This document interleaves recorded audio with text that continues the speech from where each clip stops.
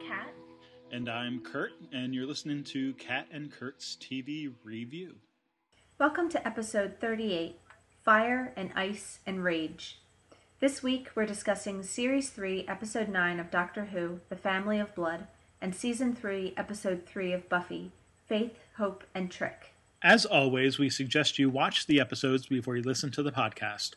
Also, if you have not done so already, you may want to listen to our first podcast to get an idea of our methodology.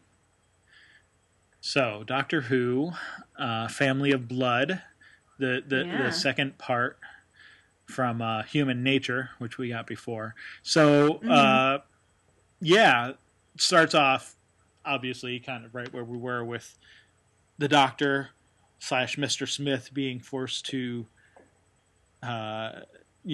decide between Joan and Martha. And of course, he's not deciding. No. So I guess so we start right off from where we are, and we get the distraction is Latimer, right? He opens the watch and kind of gets the family sniffing, so to speak, which distracts them just enough. Just a brief opening of the watch. He shuts it right back up again, but it sort of distracts them. So, I think there's a couple things there. So, we don't want to quite talk about Latimer yet, but it is interesting that the family gets, they're immediately brought back to the hunt, right? They're they smell like bloodhounds even, it's like suddenly they're back on the trail and whatever. And I think you get this idea of them enjoying the sport of the hunt just kind of throughout this episode, more so than the last one where they were kind of just sort of still seeking things out. But you get that whole, they're calling up the soldiers and stuff, but they're going kind of slowly after the Doctor and everything, right? It's like they're giving him every chance to sort of escape, kind of cats playing with mice, or that's exactly what I was just thinking. Yeah, that kind of thing. Like they're, oh yes, run to the school, Doctor, or whatever he calls them, and Martha's trying to get everyone to move along, and Joan is actually helping. Mr. Smith is not really being that helpful in that situation. No. But no, he's a little overwhelmed. Yeah, but anyway, it's kind of interesting, I guess, just with the family that you do get this idea that they're slow, they're ominous, they're taking their time, even though they're saying, I think it's the mother of mine or whatever. I'm not even sure what the actual names are, but who she says, this body is silly and hot, or it can be damaged and we can die, and that's why we need a Time Lord. But they don't really move like they're in that much of a hurry. You know what I mean? Right. They do they're more like they approach inexorably, but not in any great rush. Right. They're more methodical, but maybe that's part of it, because you imagine they don't really want to provoke anyone into killing them outright. So maybe that kind of explains the more psychological. It's about, drawing him out and getting them cornered, and, they don't really attack people. Right, these scarecrow they things. shoot people with their grunts. Exactly, but they use the scarecrow army as sort of and they cannon fodder, so that they don't have to put themselves in harm's way. No, that's a good point. And I mean, they also obviously don't want to kill the Doctor, and they don't know where the essence of Doctor, whatever it is. Right. They don't exactly know where the watch is. So that could all be part. Like, you're right. It's not a matter of destroying. They want to consume. Right. And it's different than the Daleks, who really just want to, if you're fighting an army of Daleks or Cybermen, they just want to physically force and win and steamroll through you. And if they lose casualties, no big deal. Whereas, the family I think are as much about self-preservation as anything else. So, Yeah. they're very deliberate and careful. Yeah. And they definitely do seem to enjoy it. So it gives them kind of, they revel in their evil in a way that not all the villains Yeah. do. No, and that's a good word, revel, because you totally get that sense when when Baines, whatever his Mm, family name is right. talking to the headmaster and asking him, Yeah. do you think these boys are going to thank you? You like he's getting pleasure out of the anticipation of the coming war, that's going Yeah. to start a year later or whatever.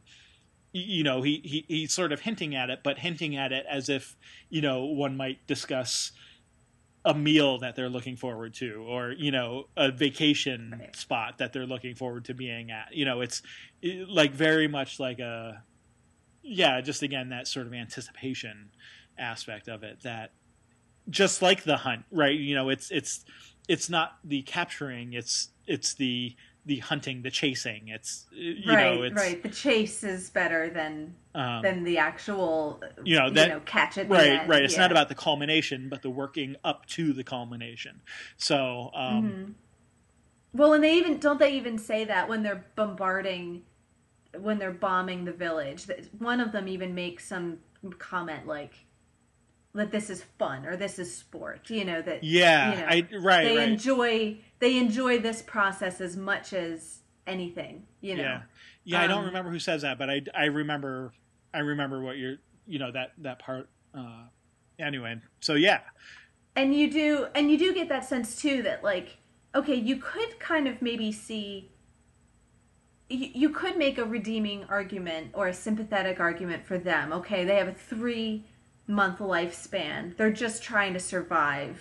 But I think the fact that, which is, maybe lies behind the doctor's sort of kindness too and his approach, so we can talk about that later. But I think the fact that they are clearly enjoying their own evil and destruction puts them in it gets them out of that camp of Doctor Who villain that aren't really villains. Some of the monsters we question, like the Isolus or something. Like it's just lonely. It's not really a mm, monster. You could maybe see an argument for these guys being like that, but clearly they're not because right, they enjoy their way of life. They want to, you know, they don't just want to survive. They want to take life from other right. things, and they want And we get to, that. I forget. yeah, and Is it Joan who says that? Like if we don't, right? Because exactly, yeah, she's repeating what she read in the diary, the dream diary. yeah, yeah, That they'll take over the world, or not the world, but the universe. They'll go planet to right, planet, and being in the Time Lord, having the Time Lord physiology, they'll be able to just do that indefinitely. For the rest of yeah, eternity. Um, right, yeah. So it definitely puts them in a higher category. They're not just creatures which are looking for something relatable, like to survive. That they're definitely out for themselves to the destruction of everything yeah. else. Yeah, it's So interesting interesting there, and even we get that sense of reveling in the just the sort of the death and confusion in the school itself, right? When mm-hmm. when they're like, oh, one of these boys has the trinket or whatever that the is hiding the doctor essence, and it's like not this one, not this one, not this one. And the Baines is like, oh, good, now we can kill them. Like it's Yeah, like, yeah, oh, I was hoping it wasn't you because now I want to kill you, and it's just like that yeah, very, yeah, just that again that yeah the reveling the oh good, the hunt is prolonged. I can we can continue yeah, looking and then and savoring this morsel, so to speak. I'm using a right, lot of food right. analogies. I must be hungry right now. But anyway, um, so yeah, so I don't know how much time we want to spend on the family. I guess so we get to see that they're not successful ultimately, um, Yeah, and we get the uh, the punishments that we find out are not. So, okay, I guess here's the one thing that I was just sort of thinking about actually when you brought up that they're 3 months, but the doctor, of course, the punishment is that they are now going to live much longer than 3 months. Oh yeah, yeah. Right, for eternity. Their punishment is eternal. Yeah. We wanted to live forever, so the doctor made sure that we did. Yeah, exactly. And okay, some interesting and unique punishments. So we get the father in the Dwarf Star and the mother in the collapsing galaxy. The sister trapped in the mirrors, and Bane's. I love the mirror because we've all had that where you look in a mirror and you think you see something move behind you, and it's one of those things where now every time that happens to me, I think, is that sister of mine? Yeah. Like there's. Yeah.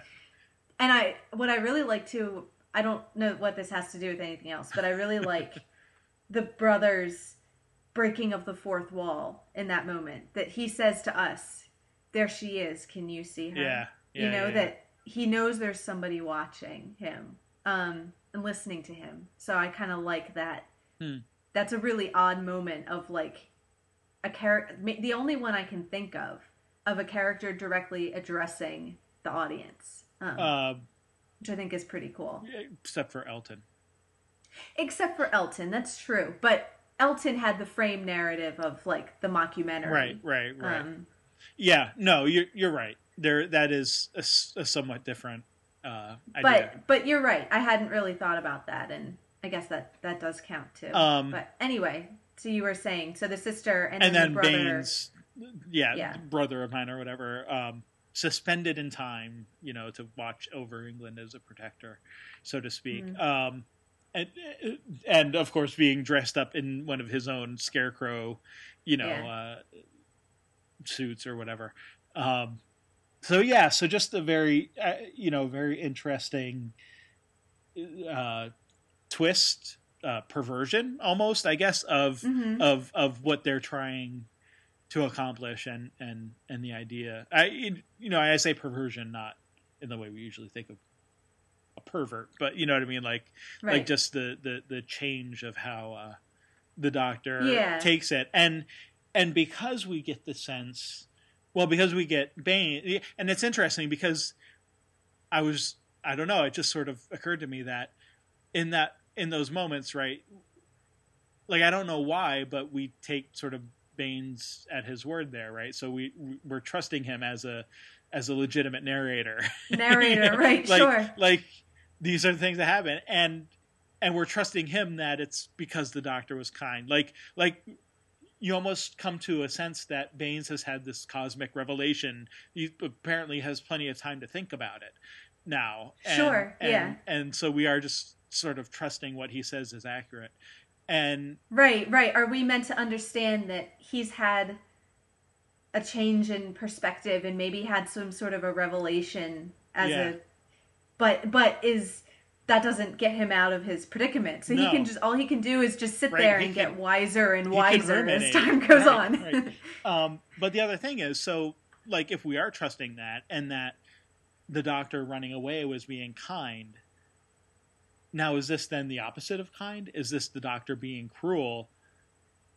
Like, as opposed to being just, you know what I mean? Like you do get that sense that it's not just about justice at this point, that it is about him. It's personal. Right. Yeah. It's personal. And it's particularly undoctor-like if he was being kind before. Yeah. But then on the other hand, we get the back and forth, especially with Latimer's description of the fire and the ice and the rage. So is it undoctor-like? No, you know what I mean? Like, I guess I don't know. I'm sort of struggling, I guess, to spit out what I'm trying to say. Like, is the opposite of being, like, if the doctor is initially being kind, is the opposite just as doctor-like, to be cruel? I don't know. Sure. I don't know. That's... Yeah. I Okay, so I have one more thought about Baines, and then I think we should just keep talking about the Doctor. Sure. The one thing this is one of those episodes that every time I watch it, I notice something or 10 things new Yeah. that I never noticed before. So Sure. this is one thing I noticed this time is that the brother, the way he describes himself as suspended in time, standing over the fields of England as their protector, that reminds me a lot of the Doctor. Suspended in time, sort of out of time, not belonging to any time. And he spends a lot of time protecting England. Even more, I mean, planet Earth more than any other planet, and England in particular. Right, England more than any other country on Earth. Right, yeah. Yeah. So I just thought that was, and of course, they wanted to live forever, and the Doctor certainly seems to be making a good go at living forever. So that, I don't, we can talk, I mean, what do we do with that? So what that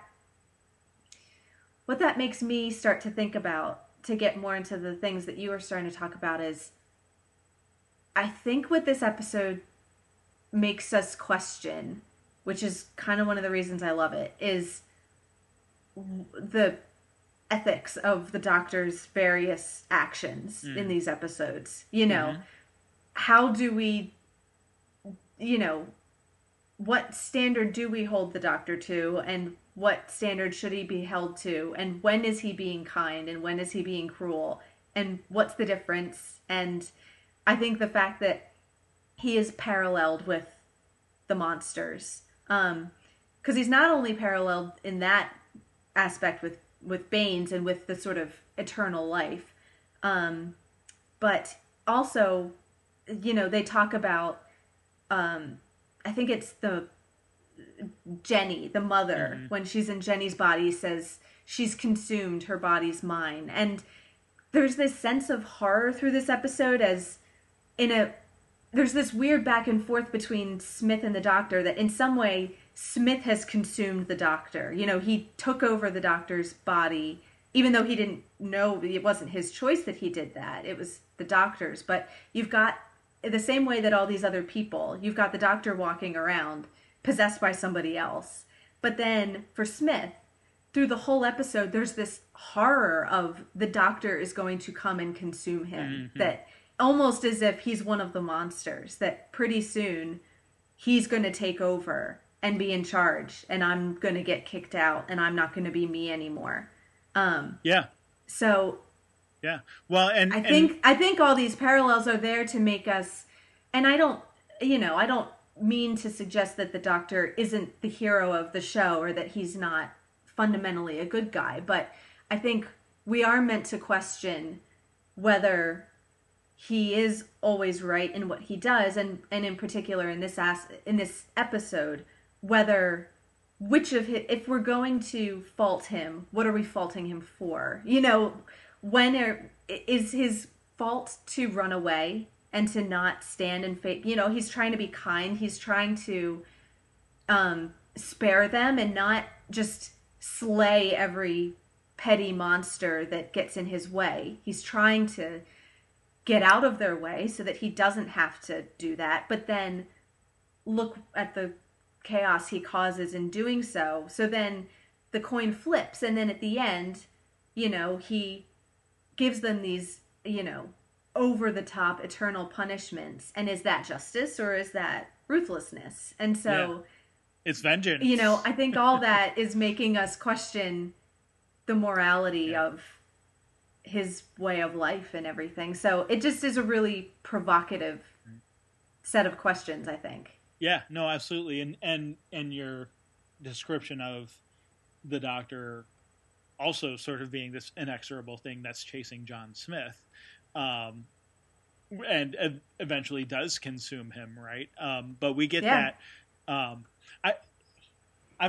not entirely convinced by David Tennant's crying throughout this episode, but I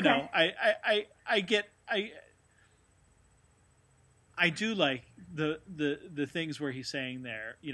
I'm John Smith. That's all I want to be. Aren't I a good man? And he keeps saying isn't he a good man? And talking he does about exactly. John Smith He switches the person. pronoun. Yeah. Why can't I Yeah. be John Smith? Isn't he a good man? Why can't I stay? So like, yeah, it is interesting in those moments where he does feel,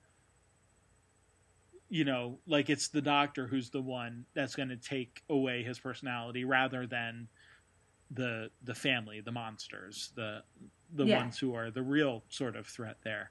And sort of going with that, we get the comment from Joan when she says that he was braver than you in the end, when she's talking to the doctor after he's become the doctor again.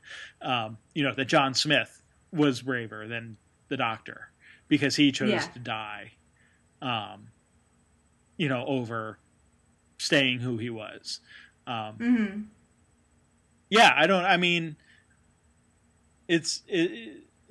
not sure what to make of all of that, I guess. And if you're still finding things after watching it multiple times, then I guess I shouldn't expect to have it all figured out, with once. But no, I definitely don't think I have it figured out in any way. I think it's more it raises questions rather than answers them. Yeah. This episode. Yeah. And sort of along the same lines, right? We get the fear that Smith feels when he's talking with Joan, and ask her, how can you believe that I'm not real? When I kissed you, was that a lie? And like there's that sense that like he almost already feels like he's slipping, almost, right? Like he is not even sure where, whether other people think he's not who he says he is, or I don't know. There's just, because I don't know. It's strange because we don't see the doctor very often in such a distraught state. And here we are meant to see him as being completely human. Yeah. Which is another interesting angle. Especially with Martha, who has the little offhand line, God, you're rubbish as a human. You're rubbish as a human, yeah. So yeah, she's just over this, and right, she's ready for it to be ready done. for this. But that doesn't actually matter, that she's over it, because she still has to work through to get him to. I like that she continues, like, okay, sonic screwdriver didn't work, but the TARDIS, can you name that? That should be. And each step along the way, Joan's right there seeing, no, actually there seems to be a little more to this story than meets the eye. Like, she's the one who's saying, like, she never quite comes to the point where she agrees with Martha until, like, the doctor, until she sees the watch and kind of knows that that's what needs to happen, right? Like, because ultimately, I guess she's the one who convinces John Smith, in a way, to re-become the doctor, right? But like, at the end, Martha has to just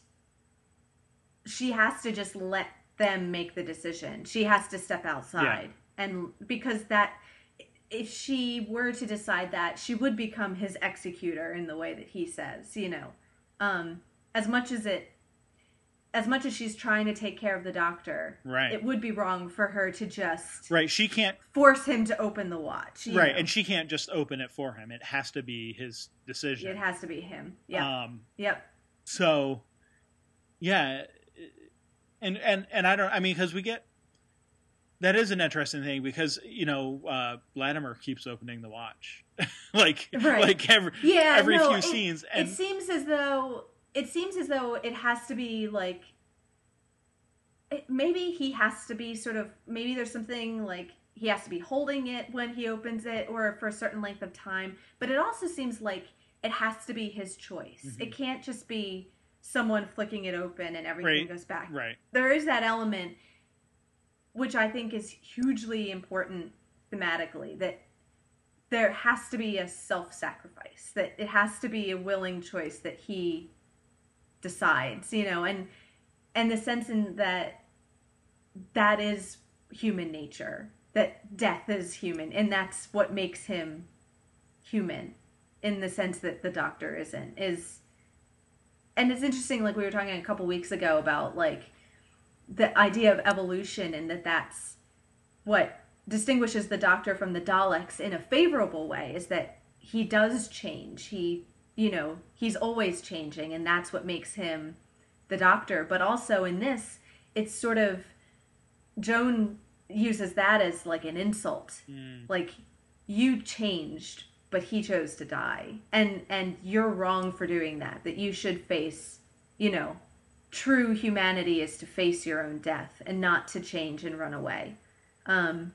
Sure. So it's kind of the flip side of that coin. And I think now that the Doctor, and in particular this Doctor, has had that kind of brush with human nature, I think we can keep that in the back of our mind. What kind of, we might see, this is one of those episodes that later in the series I find myself reminded of it occasionally. That, there might be, or there will be future, episodes which kind of draw on this one. Sure.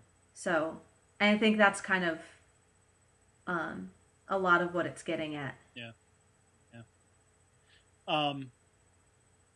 And so we've talked more about like John Smith and his fears than the Doctor himself. But also like the questions that he poses, right, to Martha. So you're the Doctor's companion. Can't you help? What do you do for him? What do you do for him? Which is, I mean, okay, so that's directly sort of about Martha, like, what do you do? But it's also about the Doctor, right? Because her answer is, I'm here because he's lonely. Yeah. And then Smith, and that's what you want me to become. You want me to become lonely, which there's the immediate loneliness, right? Because we know he'll lose the love of Joan, which, and which we've been rooting for, or at least I've been rooting for. But at the same time, you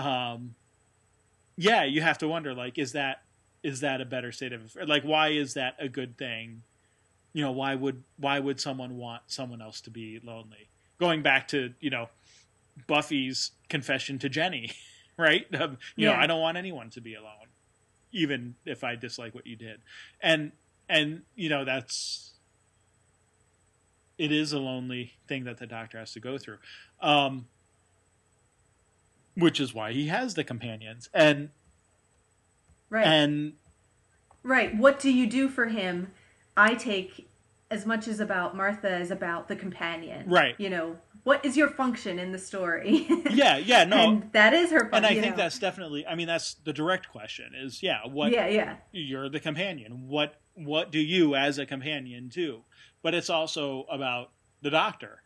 What makes him so lonely that he has to have companions. And I mean, Martha gets slighted left, right, front, back, top to bottom, this episode and the last one. Like, she just gets it from every angle. So, like, it's one more, okay, fine. What do I do? Like, I'm already at the bottom of the Get food in line, chain. yeah. But, at the same time, there is that, that idea that what about the Doctor's life is so good if he is always so alone that he has to seek out these companions, to be with him. Mm-hmm.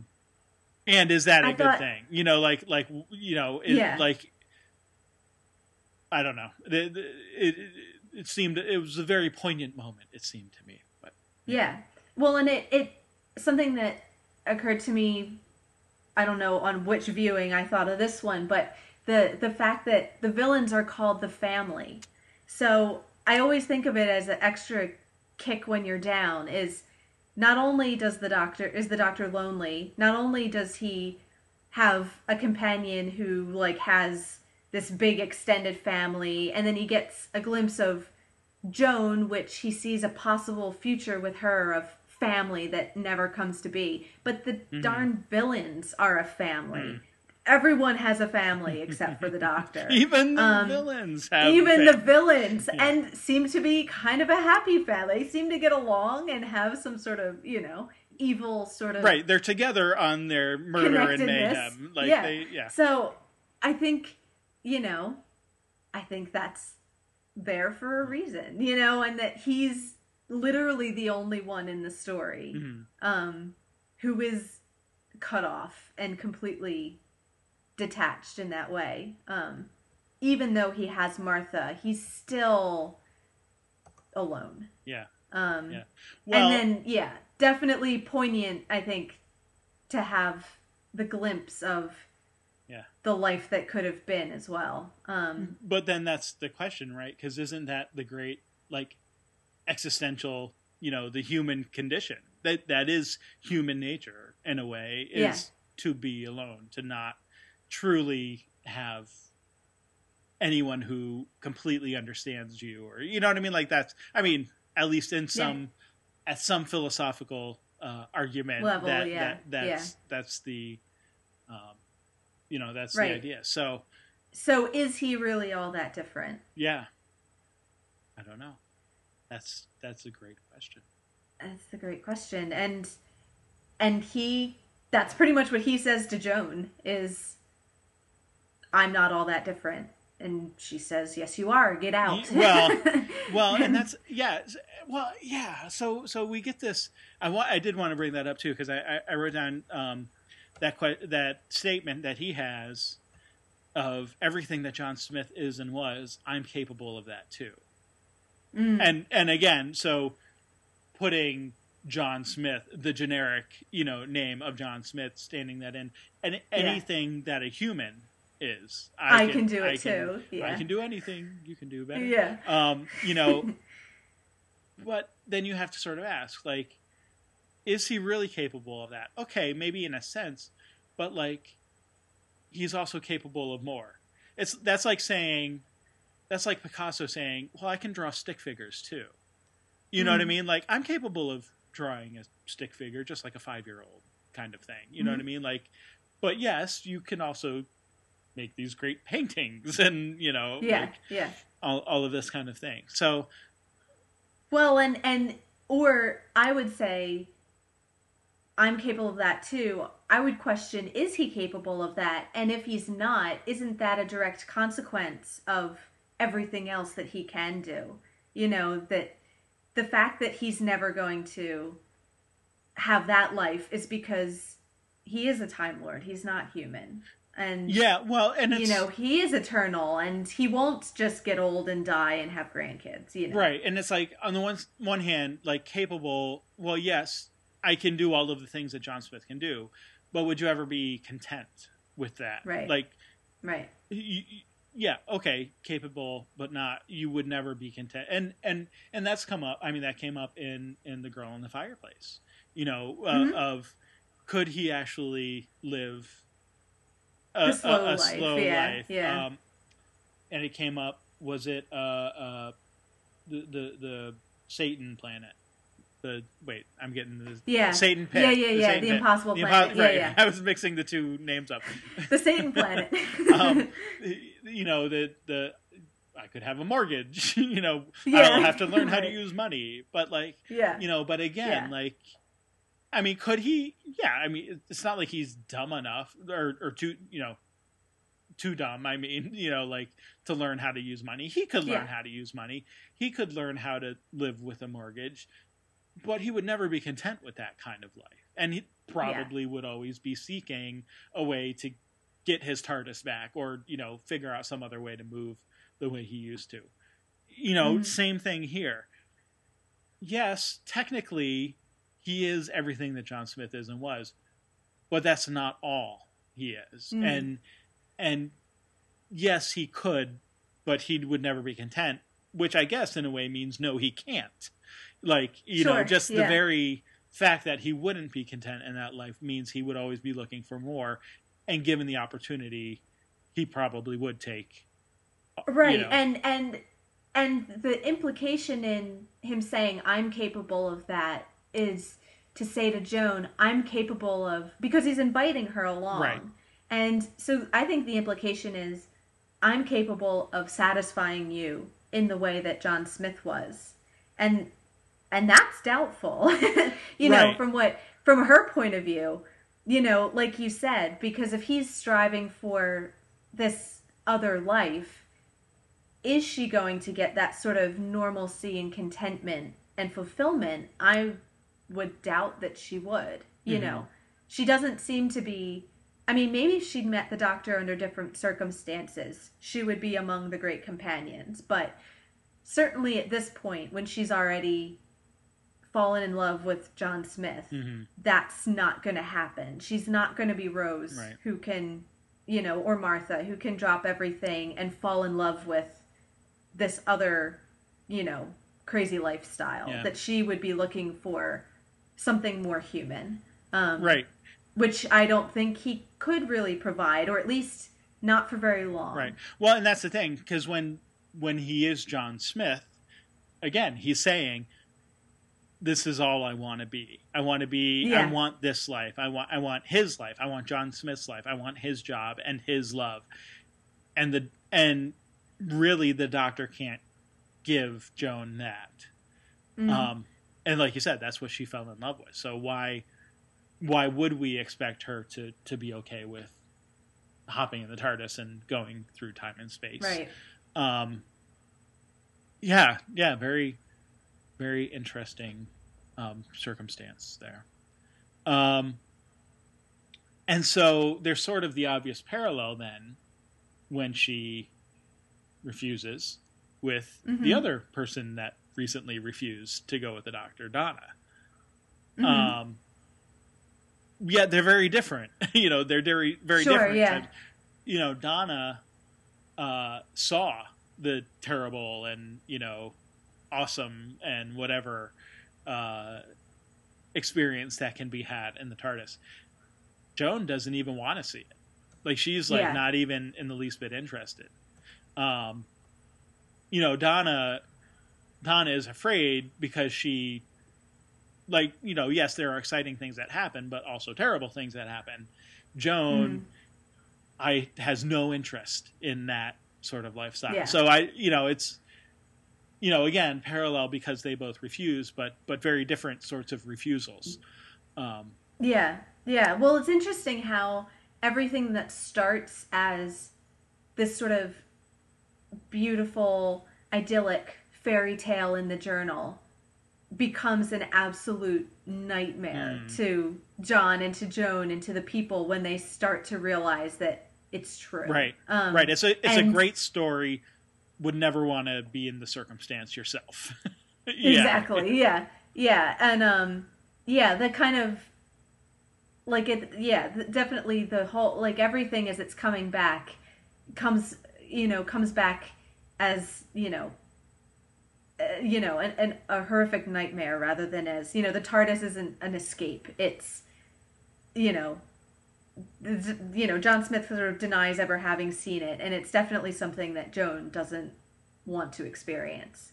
Yeah, well, that So I mean, just the look of it, even the the police box look, I'm sure, is extremely foreign to her, right? I mean, it's just yeah, absolutely, yeah, this yeah, it's bright blue futuristic box. in a way. Like they don't Yeah. have anything that bright blue, except Yeah, like flowers maybe. But yeah, it's just the very well, and existence on of that it. too, one of my favorite, maybe my favorite, but definitely one of my favorite aspects or moments in this is that moment when John does hold the watch for a minute, and he for a second starts talking like the doctor. Oh yeah, yeah. And then he snaps himself right out of it. And I just love that look of like terror. Like, is that how he talks? That moment of the doctor peeking through scares the pants right off of him. That, that there's that. And it's like, it's funny from where we're sitting because you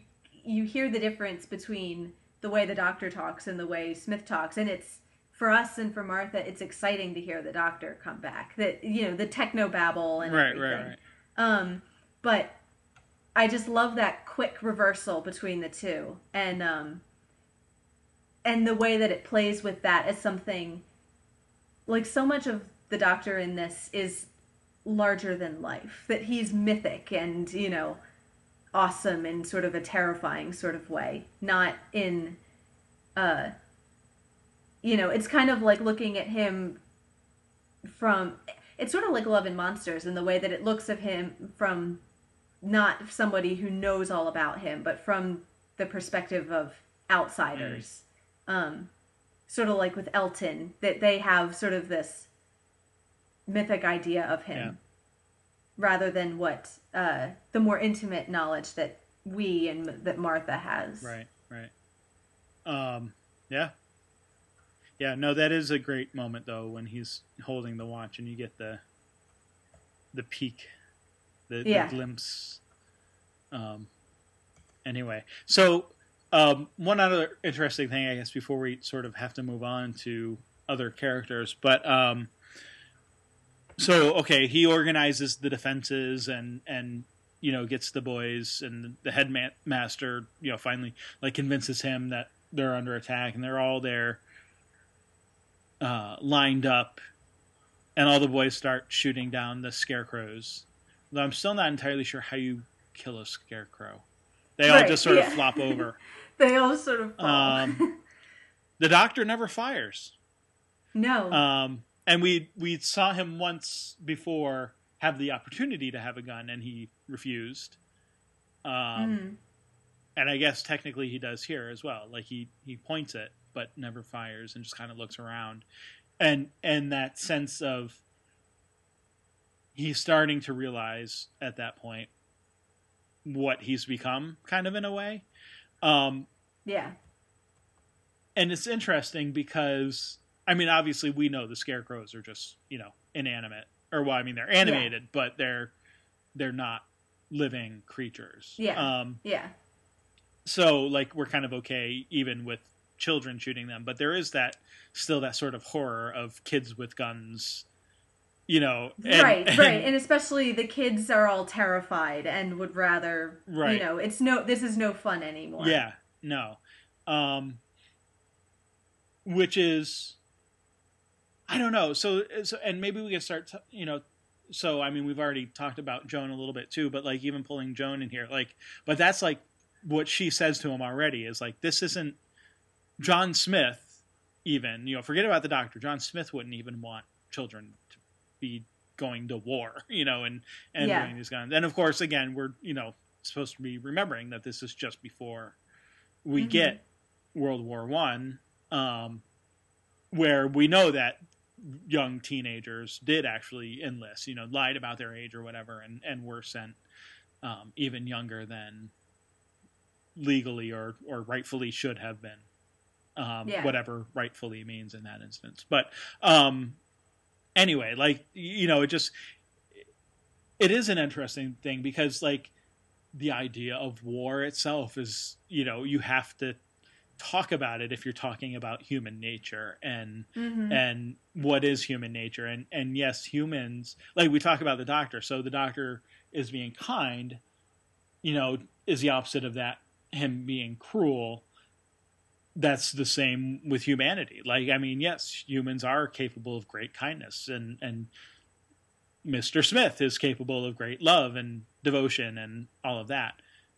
And at the same time, he's capable of sending young kids into battle, and the other people, around him, like we don't get to know the headmaster much, but, presumably he's at least capable of some kindness or whatever. But he talks about, being ready to go back into battle for king and country and doesn't hesitate. And we get that moment, well, even I wouldn't want to see this little girl, in the field of battle, like, and that kind of thing. It's like, well, how decent of you, Yes. Everything else is okay. But a little girl with a balloon, that's where you draw your line, All the little boys, that's different. Yeah. But yeah.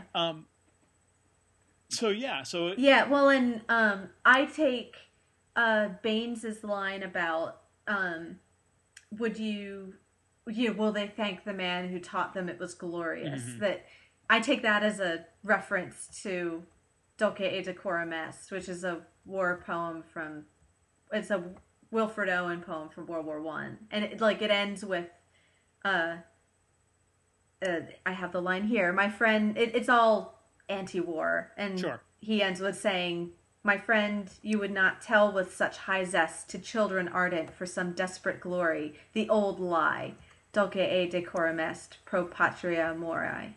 So it is sweet and right to die for your country. So which he, as a World War One soldier, calls out as a lie. That's what headmasters tell the boys. And actually, they mentioned we talked a little bit about last time, the historical accuracy of the boys training with machine guns and stuff. And the writers say that they did the research and that this was something which is common in at least certain schools in England at the time, that these boys would be trained to, I guess, preparing them for when they would eventually become lieutenants and soldiers. So well, this is it their does colonial seem that, period, so there is yeah. plenty of frontier, so to speak. Sure. Colonial frontier. Yeah. So it seems that this was a common thing in that day and age, was those in power telling the kids it is sweet and right to die for your country, sticking a gun in their hand before they're really old enough to know what that means or to make that decision for themselves. Well, so and it's so, and to bring in again Joan into that part of the discussion, because when she's with Martha, and they're kind of having their discussion about whether or not Martha can be a doctor. You can't possibly be a doctor. And I had to look up skivvy, what that meant. Right. Yeah. But anyway, the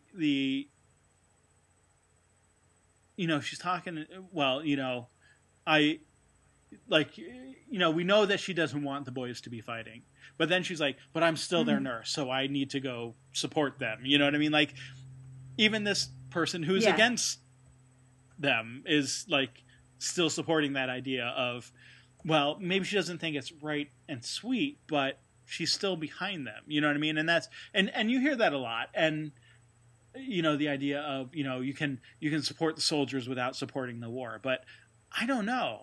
Like that's one of those things that's always sort of been sort of an odd sort of argument to me. Like, how do you do that exactly? How do you support someone who is going off to war without actually supporting the war that they're fighting? Like, that's a strange sort of setup. And I don't know. And that's not to say that people don't feel that way. It's just it does again bring into that sort of dichotomy of human nature of how can you have both the kindness and the cruelty together? Although, so this just totally reminded me. So I last year, when I was taking Dr. Sturgis's second part of her science fiction class at Mythgard there, we read Left Hand of Darkness, and I actually wrote a paper on that of the kindness and the cruelty and the sort of the dualism there and how they work together. So I guess it's not completely a mystery how that might work out, but just it is one of those, I say fascinating, but I almost feel bad calling it that. But one of those fascinating aspects of human nature to have both of them that do go sort of hand in hand. Right. And when does what is the line between a just cause and cruelty? And what is the line between kindness and cowardliness? Those are all called into question in this episode. Yeah. I'm glad you mentioned the coward. And that those are fuzzy lines and difficult for everyone to determine. So I know we're just kind of jumping all over the place, and at some point we actually have to end talking about Doctor Who, but I feel like we have so much more to talk about with this. So okay, you mentioned coward, and of course that brings up Latimer, right? Because that's Hutchinson calls him Latimer, you filthy coward. Oh yes, sir, every time. Every time. Which is a distinct echo of the parting of the ways when the emperor, the Dalek emperor, said to the Doctor, "What are you, a coward or a killer?" And the Doctor says, "Coward, any day, every time, any day, right? Any day." It's a coward. So not an exact phrasing, but pretty close. I mean, enough so that you can't help but think of the two being the Yeah. same. Yeah. And of course, interesting that in the one case you have the Dalek, who's an enemy of, calling the Doctor a coward, but then in this case you have Hutchinson, who's, I mean, obviously not nice at all towards Latimer. We talked about sort of the class status, and Mm-hmm. the use of younger boys to do the older boys' work and that sort of thing. But um, ostensibly, in this case, they're on the same side. Um, Right. but also, there's the twist that we know that in the big picture, right? Latimer's actually doing something much more useful and Yeah. something that will come closer to actually defeating the family than if he did hold a gun, or he didn't even hold the gun, he held the bullets to the gun, like Right. he wasn't even actually firing a weapon. He was Yeah. just sitting there holding the stream of bullets so that they could go into it so someone else could fire it. Yeah, and Hutchinson's, I think he calls him a coward twice, doesn't he? When he pulls him up off the floor and makes him go outside, and then again when Latimer runs away. And both times you get the sense that he's not actually condemning him of cowardness, that that's his own fear. That, darn it, if I have to go out there and do this, you're going to come with me because I'm scared and I don't want to go out there by myself. So, and you're a coward if you don't volunteer. So, Hutchinson's own use of the word is sort of ironic. It's more, or at least maybe a little hypocritical. Or Yeah, he's projecting he's certainly a little. not the gung ho. He's projecting. He's not the gung ho war hero that he's imagining himself to be. Yeah, no, sure.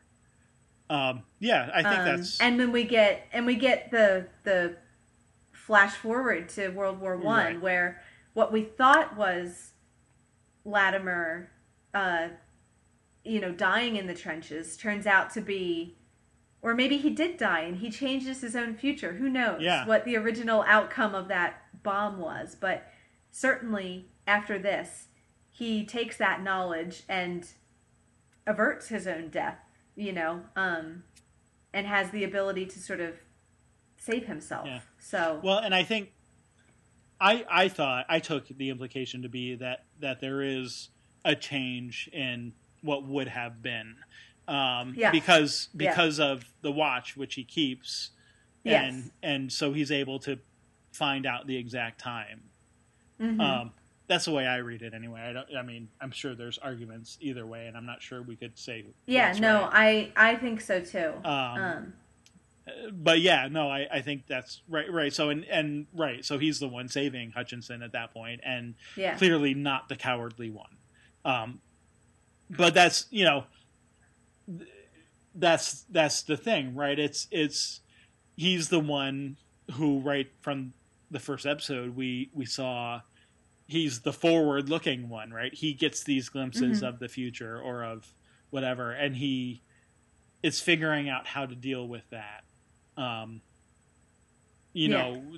sort of makes him special, and it's kind of interesting because I mean so that parallel with the Doctor of being called the coward and saying yes every time. He becomes secure in that because, like the Doctor, he knows things that the normal person doesn't know, right? He knows he can't move through time and space like the Doctor can, but he has a broader vision of it, and he's not so trapped in the specific time, which is another aspect of human nature, right? We can only flow in one direction of time, we can't. Skip ahead or go behind or do any of those things or revisit things that we might want to revisit. So, in those instances, because he does have that, a little bit better knowledge, we know he's not being a coward. He's actively working towards a bigger picture sort of thing. So, anyway. Very interesting Latimer there. And then you get the little coda at the end where the Doctor and Martha go to visit him as a very old man. And I like that with the you know the vicar reading out lines about uh age shall not weary them, Mm, all these things which are meant to be for the dead, right? Like that they don't age because they died young and they're in heaven, they died in battle. But so you could kind of think of Smith in that moment, or you could think of all the boys that are going to die in World War I. But also it's true for the Doctor and Martha that he hears about age doesn't weary them. Well, it doesn't weary them over there. They look exactly the same right. as when Yeah, I saw pretty them. easy to recognize them. Yeah. So You haven't aged a day. I kind of like that. That again, another little parallelism there between, you know, can you parallel death and immortality? Is it possible? But it kind of seems in that moment that Mm, there's right. timeless qualities in both. Mm, yeah. That you're outside of time in both cases. So it's all very tangled and interesting. Yeah. Yeah, it is. Oh, Um, all right. Well, we've gone all over the place. So what? so we haven't really talked much about Martha. But I guess Okay. before we go to her, is there anything else you want to say about Joan? Um, and then I think we can sort of talk about Martha a little bit. Um, I get. Sorry, go ahead. No, go ahead. I was just going to say, I guess the only other thing that I would say is sort of her own perception of herself. We get there kind of near the end when she says, "What must I look to you? What must I look Mm-hmm. like to you, Doctor? I must seem so very small." Mm-hmm. And we get right her confession of after her husband died, she didn't think she would ever be able to love again. But of course, John Smith showed her that she can, and that Mm-hmm. even if she never does again after John Smith, like it's still an unexpected surprise. Yeah. And even though it was taken away from her right away, um, so I don't know. That's another interesting sort of thing because we get a number of times we've gotten the Doctor saying, the smallest person can be, the smallest man Mm-hmm. can have a great impact. One idea or one action can be the greatest thing in the world, kind of thing. So it's this idea of, yeah, Joan is maybe small, whatever, but and the Doctor says, no, you don't look like that to me at all. But there is that, perception of, what can one person do? But then again, another sort of dichotomy is that, well, one person can change the world, and that kind of thing. And Yeah. not that Joan necessarily does, but on the other hand, she does because she is ultimately Right. Yeah. the I one. don't know that. I don't know that Smith would have been able to come to that decision if not for Joan. Well, It seems to me. and it's throughout the episode. Yeah. It's Yeah. right from the very first scene where she's the one ushering people out of the room Right. Yeah. and getting them Yeah. to move when the Doctor won't, when the Doctor has, when Smith won't. Smith Yeah. is sort of deer in headlights at that moment, and Joan's the one who gets the people moving. Yeah. And then, in other ways throughout the episode is sort of helping things to happen. She is kind of being that facilitator that a nurse is, like, Mm-hmm.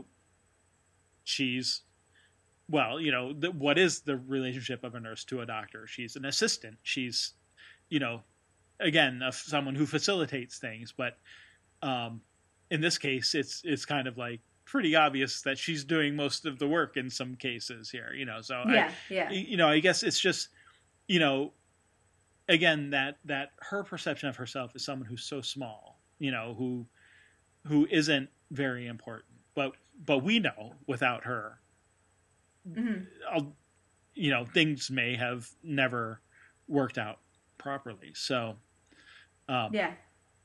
I don't know. I guess I just want to make sure that was sort of said about her. Yeah. Yeah. Well, and even just she's the one who has the idea to go to the Cartwright house, and Right. Yeah. kind of hides everyone away, and I don't know. Yeah. Yeah. And she says, "How easily I accept these ideas." Like she's already acting like the companion a little bit. That she, even though it is abhorrent to her, it's not fun in any way, still she has kind of an ability to sort of think in that way. Well, And, and I think it's, be the kind of, you can see her kind of being right up there with Martha in terms of coming up with, you know, good ideas of what can we do next. And, yeah. Well, and I think I think we get sort of the contrast, between the intellectual, academic Mr. Smith and the practical, no nonsense, scientific minded nurse, right? It's she's doing what needs to be done, and she's reading the things, and she's looking at stuff, and making, triaging the situation in the best way based on what she knows how to do. Whereas, Mr. Smith is intellectual and, aren't these grand ideas? But when faced with like actual reality, problems, it is kind of useless. So yeah. And I don't know how companion-y, that is for Joan to do that, but it is very nurse-y, nurse-like, I guess, to be that practical one of, we need to find a place to hide, so come here. I suspect that the Cartwright house might be empty because, these monsters have killed all the ones and then took over the little girl. So, right. Yeah, I don't know. I think that's, so Joan is certainly selling herself short, I guess, in the end. But, good to know that she doesn't live up to her own self-reputation. Sure. Yeah, the last thing I would want to mention, we kind of touched on it, but her sort of definitive rejection of the doctor and her, basically the fault she places at him at the end is, if you hadn't come here on a whim, nobody would have died, and you can leave now. Right. And the fact that he... Well, and she asks it. She asks as a question for him to think about. But would anybody have died? And he doesn't answer. Right. I mean, because he doesn't have an answer. The implication being that probably is the case. And so that's the question. And so, sorry, go ahead. Well, what I would say is that I think that's a perceptive question, and one that we should keep. I think the fact that the doctor doesn't answer at least suggests that he can't deny it, at least whether or not we're meant to agree with her. I think at least a part of the doctor is struggling with that question, because he doesn't have an answer for it. So I think that's a good one to kind of just, as something for the doctor, no matter his incarnation, that's just a constant, is does he follow the chaos and the adventure, or does it follow him? And to what extent is he responsible for... And we've asked that before, and we'll keep asking it. So it's just kind of an interesting thing to keep in mind. And especially, I think, the doctor's lack of answer suggests that it's something that he might have thought about himself. Yeah, sure. No, I think it's a very poignant question. I think we're meant to believe that just because she's asking it as a question, that doesn't mean Joan doesn't actually think that. Like, I think we're very much meant to think that Joan thinks that. So, yeah, I guess for me, the sort of corollary or companion questions, pun intended, would be,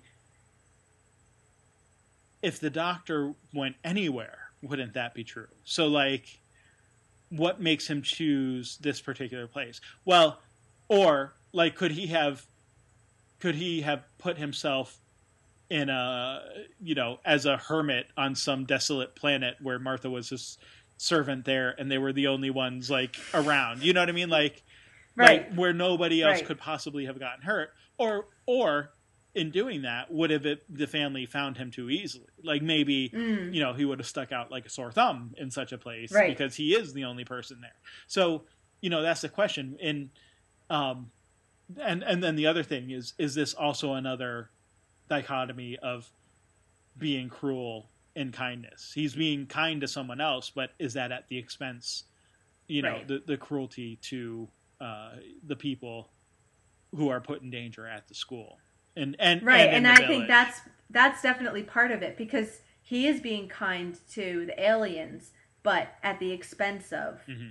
the humans. And is that And certainly, I mean, at the physical danger of aliens attacking, but also uh, to John Smith, this character, this human that he and the TARDIS sort of created, mm, didn't really give much of a thought as to how he would feel about eventually being yeah. evicted from, created and then just sort of tossed aside. Oh And man. and did he? Just wait till We we get don't to know season 6 of Buffy, what or he, season you 5 of know, Buffy, and we'll have some other conversations about that we'll have some sort stuff of that, thing. Man, you know, that's getting ahead. yeah, But that's a little bit ahead. Sorry, that just the but way you asked that question that totally made me think of something else. But anyway, yeah, so I think, so like, putting the schoolboys in the village of danger, but also, say the family never found them and they died in 3 months. hmm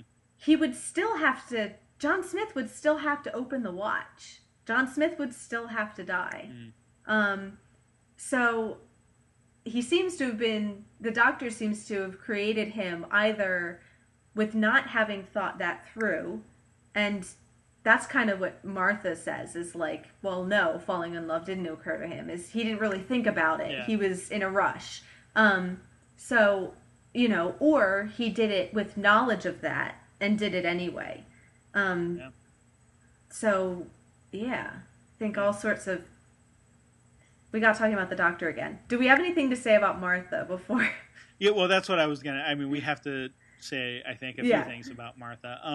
something about Martha. So there's the again the reiteration of well, Oh my so gosh. Joan says, "Tell me in this fairy tale, who are you?" Like it's Yeah. who are you as a companion? Again, what do you do for the Doctor? Yeah. And just a friend. I Mm. mean, you haven't got a rival as much, just a friend. Like Yeah. she's almost says whatever, but then there's the admission that who is she? She's someone who needs the Doctor. When it comes down to it, that's what she says. They need him and I Mm. need him because you've got no idea of what he's like. I've only just met him. It wasn't even that long ago, but he is everything. He's everything to me, and he doesn't even look at me, but I don't care because I love him to bits. So then the question becomes, again, why does the Doctor need her? Well, I mean, Yeah. we, in a way he does because he needs a companion, but at this point, it's more about her needing him. I, not saying he doesn't need her at all, but Mm-hmm. you still do get that sense of, and obviously with her not having been in the journal that he was keeping, but Yeah. we know that he invented, so to speak, Rose, in the dream journal. Like it, Mm-hmm. there's still that sense that she hasn't really cracked his inner shell, right? It's Mm-hmm. there's still levels to sort of be dug into there with the Doctor from Martha's perspective. So and she Yeah. feels it and she knows it and she knows she's being sort of held at bay, which is an interesting parallel to even just sort of her station as a The housemaid servant. and Right. and Yeah. someone who isn't listened to, like the headmaster. Oh, just when she first says something to him and he turns to the Doctor and says, "Your favorite servant is speaking to me. You need to, Yeah. it's Yeah. like he won't Control her. he won't Yeah. even address her directly. What a Yeah. so and so. Yeah. Anyway, so it's just a really, and then with Joan, again the comment about a skivvy and one of your color not being able to be a doctor. Yeah.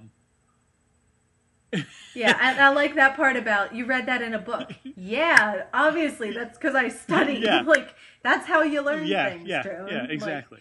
Um, yeah. so anyway, I just again that idea that she's still sort of trying to figure out how exactly she fits in, because Mm-hmm. it hasn't been that long that even just not the last episode, but the episode before that, right, was where he took her back home and was like, Yeah. "Okay, you're done." I took you on a little trip. Now Yeah. we're done. Like, so now, okay, no, I guess it was a couple episodes before that, right? But when she got like the TARDIS key and stuff, and it Yeah, was, like yeah. perks of the perks of uh, uh, uh, frequent flyer, right? Mm-hmm. But she's still okay. She's a frequent flyer, but it's like she's still a coach frequent flyer. She's not. She hasn't like moved to first class like Rose did. You know what I mean? Like she's Yeah, she's yeah. still kind of a second tier citizen or something. You know what I mean? Yeah. Like Sure, yeah. So anyway, at least she seems to feel that way. Yeah. The relationship between her and the Doctor is not an equal one. Right. Like we got to the point with Rose where we felt that it was. So Mm-hmm. Yep. that's what I would Yep. have to say about Martha for this episode. Yeah, Any- I agree. I mean, the only thing I have to counter that, which I don't think contradicts it, is the same thing we said last week and we've noticed is I think there is this theme of him putting absolute trust in her abilities. Now I don't think that means that he's trusting her as a person necessarily, but certainly for her ability to take care of him. He says, thanks for taking care. And he trusts that she can take care of things, that that there's at least in terms of what she's capable of doing, she's getting increasing levels of responsibility, right. right. So there is, but again, I don't think that contradicts that she's still outside of the inner circles in terms of her emotional equality or you know well, yeah, you can trust someone without opening yourself and being vulnerable, like sort of emotionally or in a relationship sort of way to them. So, yeah, interesting. I guess we'll see where that goes. But, yep. All right. All right, we need to stop because we're so way over. On to Buffy. And a few new characters. Oh, I'm sorry. Oh. I do have one more thing to say. I'm going to be so quick. Okay. I do have to note this because it's important if I can find my notes. So, these Doctor Who episodes, were nominated for the Hugo Award that year. They didn't win, but they were nominated. In that Mighty 200 poll that I've mentioned a few times that Doctor Who Magazine conducted, this story came in 6th overall out of 200. So it is a favorite. And certainly one of my favorites and tends to be a fan favorite. And David Tennant won 2007 Constellation Award for these episodes as well. So these are some of the most, in terms of popularity, some of the most highly regarded of the whole history of the show. So they rank up there with the greats. Anyway, now we can go on to Buffy. Very cool. All right. Well, where do you want to start? Well, let's start with Faith, who is the new Slayer in town. Okay. And also the first person in the title. And the first person in the title. But we're not going to go in order of the title. Because that would be silly. So... And we would never be silly on this podcast.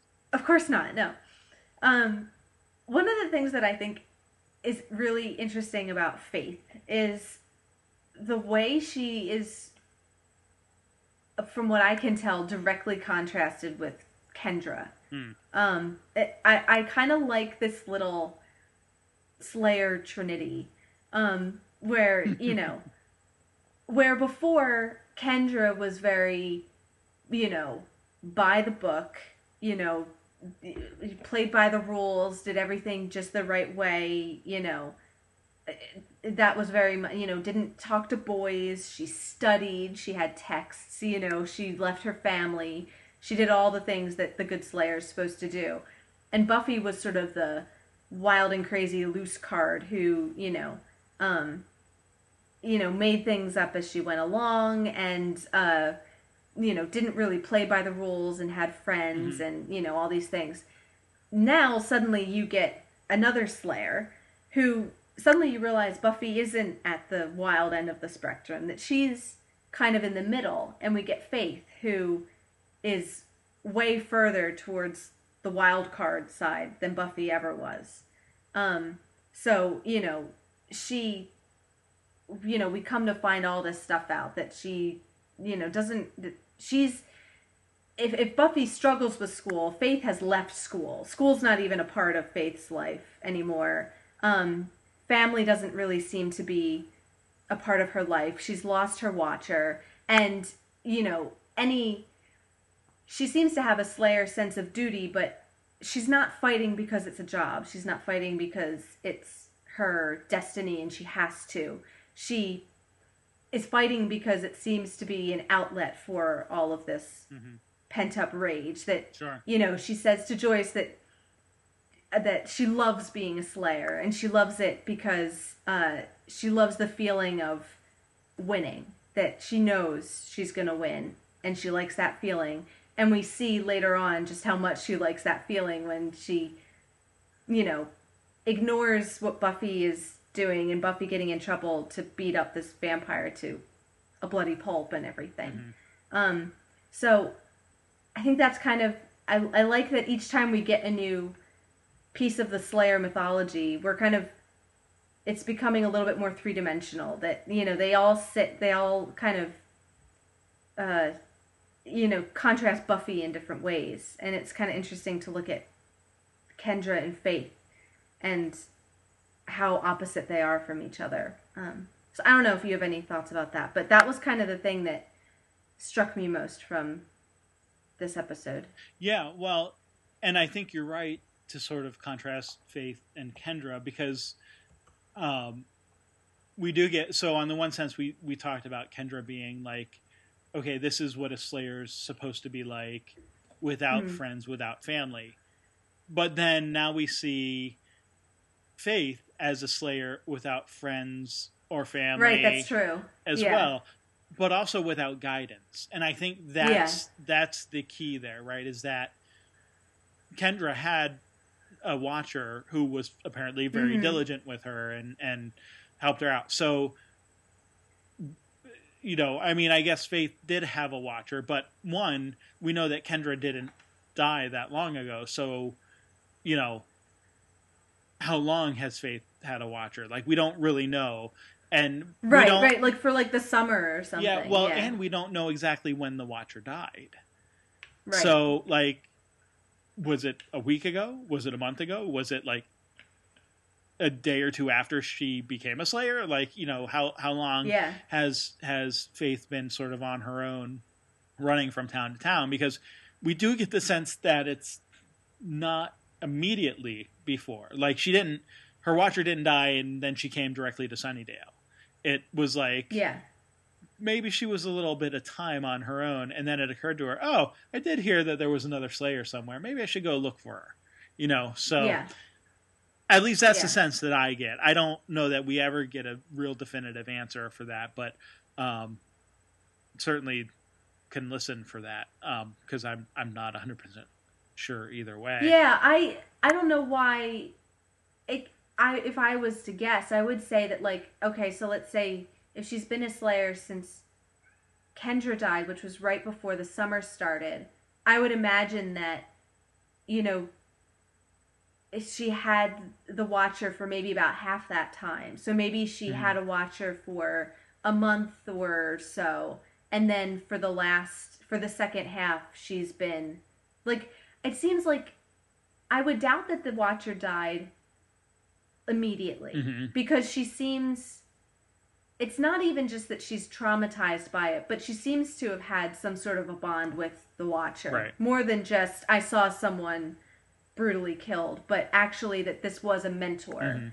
So that's what makes, but I agree with you, it doesn't seem like this happened last week. Right. It seems like she's been on her own for a while. Her money's depleted, and she's had time to make her way cross country and everything. So it does seem that, she had enough training to sort of develop a relationship with the Watcher and develop a certain amount of fighting skill, but not enough to really learn any sort of maturity in her role. You know, not enough to really Right. understand Or discipline, what even. or discipline Yeah. or you know, or any sense of how to sort of, you know, you know, keep going when, you know, because Buffy's had to keep going despite losses, you know, despite losing Jenny and Mm. then losing Angel. And even though she's had rough patches,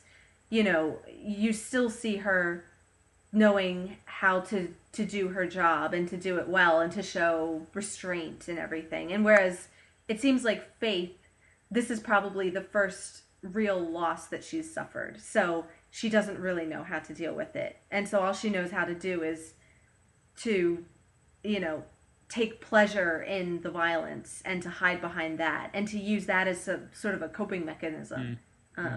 Yeah, I don't. So, and we don't know. Well, there is a very quick hint that her mother is also dead, right? So it's not just the Watcher. She says, Right. she says, "My dead mother could hit harder than you," to Buffy. Right, that's right. I forgot that. Yeah. So very, very subtle, but interesting there. And so we also get the, you know, her saying to, was it Willow or Xander or both of them? It might have been when she's talking to both of them. You know, if I had friends like you, maybe, no, I still would have dropped out of high school, but you know, yeah. might have been more upset about it, kind of thing. So like, Yeah. yeah, so like, I mean, this is not just a one-off sort of thing. We get the idea that this is a pattern of her sort of pushing, well, either people being taken from her or her pushing, and then her pretty much pushing everyone else away. Like, it's not, Yeah. you know, and maybe that is her coping mechanism because we don't know when her mother died. She doesn't mention a father at all. And Right. her Watcher has been killed. So anyone who might have any sort of authority over her is gone, and anyone else she doesn't seem to care about that much, or at least never had the chance to develop those friendships or whatever. The other person, I guess, I would sort of contrast her with is actually, or compare her with even, is Spike. Because she does sort of seem to have that, you know, I'll go in for the good time, but then as soon as it stops being fun, I'm out of here. I'm out of here, yeah. So, you know, I don't know how much to make of that, but that would be, you know, potentially another sort of comparison there. Yeah, and the kind of, that kind of nomadic lifestyle that, you know. Yeah, like she can just pick up and leave and go wherever. She can just pick up and wander from place to place and, you know, in search of a good time, but also sort of running from what's behind her. Yeah. Yeah. Either or both, you know, whatever. And of course, so there's the sort of, well, I mean, so she lies, obviously, about her Watcher. You know, says that she's at this retreat or whatever. And, you know, I mean, we've seen Buffy lie. So, like, on the one hand, you know, they're human, teenage girls, teenagers, not even gender, doesn't matter. They lie. Yeah. You know, they're humans and they're teenagers and they lied. You know, at certain points. But this, like, seems bigger to me than any sort of thing that I mean, okay, yes, Buffy ran away from home and didn't tell anyone. But even this seems worse than that. You know what I mean? Like, it's, I don't know. What are your thoughts sort of on that?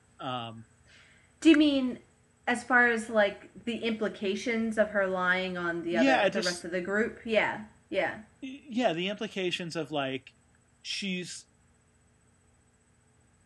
well, and I don't know, and maybe it's not worse than what Buffy does, but, like, it just seems like she's not doing it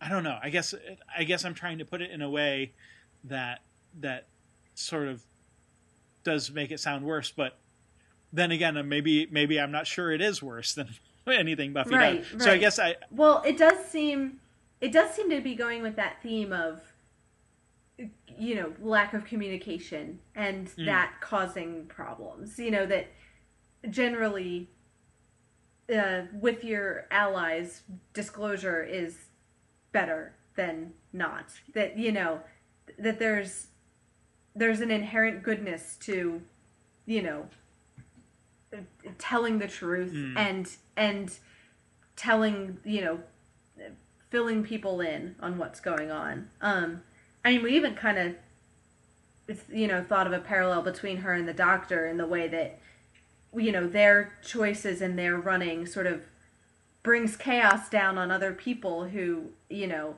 brings trouble to Buffy. You know, Buffy kind of takes offense, like, well, this is my town and I'm doing fine running it. What are you bringing your problems over here for? You know, and you get that idea that if she had come to Buffy and asked for help, Buffy would have gladly given it. You know, the problem is this sort of pretending like you're just here for a good time when really it's with, you know, demons right at your tail who are, you know, very, very dangerous demons who almost get them killed.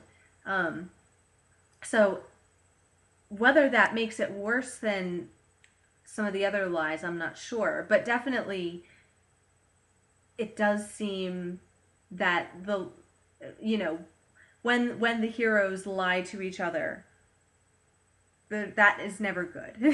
There's certainly never, you know, which sounds like a trite thing, but like, I think that is the pattern. Well, and maybe it's the omission versus, you know, commission sort of lie. Like it's you know, because she's not just like avoiding the topic of her watcher. She's actively saying, "Oh no, my watcher is fine and is in England."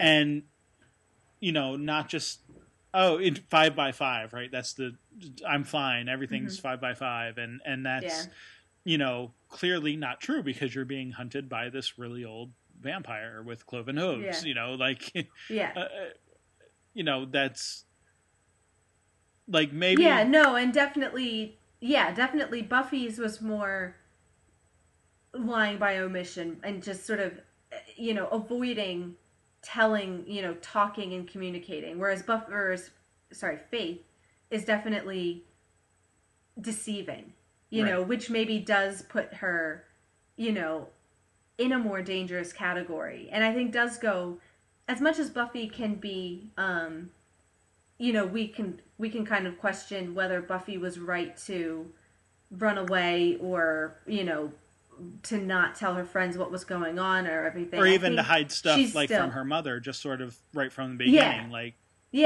we can question that those are good decisions, but fundamentally you can understand, you know, that there's still, you know, Buffy does those things out of, you know, understandable sort of qualities, like wanting to protect Joyce or not knowing how to talk to her friends or, you know, feeling like she needs to deal with it on her own and have that burden on herself. Whereas, and I think those are, even though she's making bad decisions, those are more justifiable, you know, reasons to, whereas Faith's is more, I think that does go with her being more of a wild card and more of a, you know, and she's free spirit in a good way, that she's kind of fun and she's funny and has good stories and, you know, is a cool person to hang around, but also is a little bit more dangerous and is a little bit more morally ambiguous and unpredictable. So that's interesting, I think, to have her as son of, you know, coming in and actually Buffy doesn't look so, you won't complain about Buffy's omissions, you know, and her lies in comparison to Faith's. You know, Faith seems more like you'd have to kind of keep an eye on her. She might be the kind of person that you don't know quite what she's going to do next or whether she is fully going to tell you the truth or, whether she is fully on your side at all. So Yeah. Yeah. and she seems like the person, what of her cool, you know, easygoing way is kind of a front. Like how much do you trust it at all, really? Yeah. Well, yeah, and we see that especially when, Kakistos or Taquitos or khaki pants finds her kissing toast or whatever Buffy yeah. calls it. You're right. Khaki trousers, I think, is the other one, which like doesn't even come close to sounding like it. Anyway, it has K's and T's. That's when all. When he comes and finds them, and Faith just completely loses it. Yeah, doesn't have anything to do. Right. It's like clear things are not 5 by 5, whatever that means. Like I still never, as many times I've watched this show, and she says that a lot. Never quite understood where that came from. 5 by 5. I'm googling it, but keep talking. I'm sure we'll have people telling us, "You're an idiot. You should know this." Yeah. But anyway, so I guess maybe we should even talk about that because, so we get the story, right, that Kakistos killed her watcher, Faith's watcher, who was a woman, by the way. I caught that. So go female watcher. Yeah, so just to point that out, it is not entirely a boys' club, although, well, no. Anyway, so he kills her watcher, and Faith sees it, but like, yeah, we get that idea. Like, this is another. We saw how happy Angel was when he was torturing or even getting ready to torture Giles, right? Yeah. Like, you almost get the feeling that this is another, similar situation here with Kakistos. Like, he did something so terrible that it made a watcher or a slayer tremble, Yeah. And we sort of get the hint of that first, even before we see Kakistos, right when we first see Trick and they pull up to the, fast food joint there, and Kakistos, I'm going to rip her spine from her body and eat her heart and suck the marrow from her bones. And it's like, okay, is this the thing, like the sort of thing that Faith saw him doing? Like, like it's very specific what he wants to do to Faith. And so clearly, he did something at least as gruesome, to her watcher, it seems. And apparently he's been around pretty long. So we get this idea that over time vampires become sort of deformed by age, with his clothing. Right, like the Master. Like the Master, right. Although, obviously he looks different than the Master. Like the Master was more bat-like, and I'm not sure. Right. Yeah, and I don't know that means that they all look exactly the same, but it is that idea of the longer they live, the more demonic and deformed they become. Yeah, and this one has cloven, hooved, hands and feet. Right. Yeah. For some reason, they started growing together in some ways. So anyway. Yeah.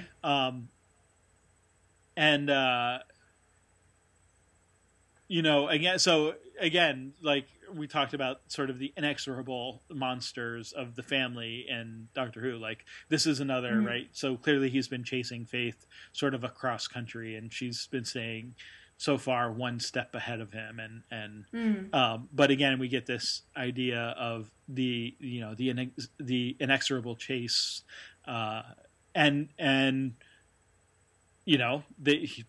he sort of pens her in, right, in his own little enclave there, warehouse, wherever they are. They always seem to end up in like these warehouses and stuff. Yeah. But of course, then, so we have to compare Kakistos to his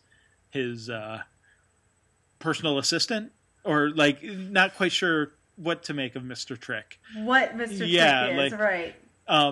So what Well, what are your he's thoughts certainly some sort of opportunist, it seems to me. there? That he's clearly not very loyal to Kakistos, that maybe this is the means to an end. He's going to sort of leech his way onto an older, more powerful vampire, and then, jump ship when that seems to be going downhill, or Yeah. he doesn't even really seem to care whether Kakistos wins or whether the Slayers win. He got a lift to Sunnydale, and that's really what he was after. And it's kind of interesting to see Kakistos is this, really what we know about him is this ancient, one of the oldest vampires. Right, even his name is from ancient Greek, right? Yeah, so if he could be the oldest vampire, or certainly one of them. And then you've got the Mr. Trick, who is all about being modern, and what does he say? Stay local, live global. That he's about like maximum reward for minimum effort, or Right. something. That Well, yeah, and even just so we get the mention of how vampires tend not to dress of the current time, right? They dress of the times when they were killed, which Right. Faith is again dancing with a guy who's dressed like he's from the 70s. Right, which I thought look an homage to the first episode, Yeah. when Buffy picks out the vampire by his lame, outdated dress sense. Yeah, But Mr. Trick isn't like that. He's slick. No. He's in a modern suit. He's very smooth. he's using computers, right? He's not sending out his minions to go find people. They've got computers running to check on the hotels and who's checked into them recently, and that sort of thing. Yeah. And it's not just the way he looks or the tools he uses, but he even says there's a reason these vengeance crusades are out of style, right? It's like he's a new type of vampire. He may be bringing a new type of terror to Sunnydale. We get so and I think we're meant to see this as sort of, even though it's within one episode, this is almost a similar fake out to The Judge, right? With Kakistos. Again, this ancient, powerful, vampire who clearly, he killed a Watcher and fought a Slayer, and although he didn't kill Faith, he fought her off at least, and made her scared of him. So, he does have some chops, but we're also, I think, meant to, in that comparison between him and Mr. Trick, to see that maybe, we're getting away from some of the usual stereotypes again, with vampires. So, yeah, I hadn't really thought about that you are kind of led to believe that that Kakistos is sort of the big bad in a sense, but then Trick just sort of quietly slips off at the end, and so we don't really see what happens to him, and so in the end, might he be the bigger threat? And it's his name that's in the title, right? So so we're being, that certainly suggests that that Kakistos was sort of the monster of the week, whereas Trick is maybe something a little bit more. Yeah, well, and that's the trick, right? Is the fake out? Is the the Kakistos is not necessary. I mean, he dies at the end, so he gets staked by Faith with like this huge beam. Yeah, like a beam of wood. And actually, this just occurred to me, but Trick reminds me of a trickster, which is such a potent, almost like a Loki idea. Like a Lokian, or like that as a figure in sort of folklore, Trick in that way, that that he is slippery and he's wily, and he isn't about vengeance crusades because they get him killed. What he's about is quietly playing the system and learning how to like I said, that he's gonna live in the lifestyle which suits him, but he's not going to put himself at the forefront to get Yeah. staked, you know. And again, so I would draw another comparison with Spike, because you get the sense that Trick is a vampire who likes living in this world, right? Yeah. Yeah. He likes his suits. He likes his fast food. He likes his I love that he eats fast food delivery people. yeah. Like right. He gets to take out, you know, the drive-through he guy. orders pizza. Yeah. He gets the pizza guy. He's about the convenience and the like the capitalism of it in a way. You know, it's like you know, why go out hunting at night when in the middle of the day, if I want, I can could get have delivered I to can my have front it. door. It's not. Yeah, it's not decapitation. It's DiGiorno. I don't know. I don't think they're going to be using that tagline anytime soon. But no. So it's no. I think that's But you know, obviously, in contrast to Spike, he's not the one who's willing to sort of run in. He's not the he's the promoter, maybe. You know, he's the manager. He's not the rock star. Right, he's the PR guy. Right. He's not. right. Yeah. So I mean, I think we're meant to see by the end of the episode that the eponymous characters are going to be sticking around. I mean, we know for sure that Faith, we get the explanation from Giles that until they can send a new Watcher, and we don't know when or if that ever will be, that Faith is going to be staying with them. And so, you know, which is great, because we already know that there's some tension between Buffy and Faith, and that always makes for fun when there's two powerful women who are at odds. Yeah. Tension makes for makes for good TV.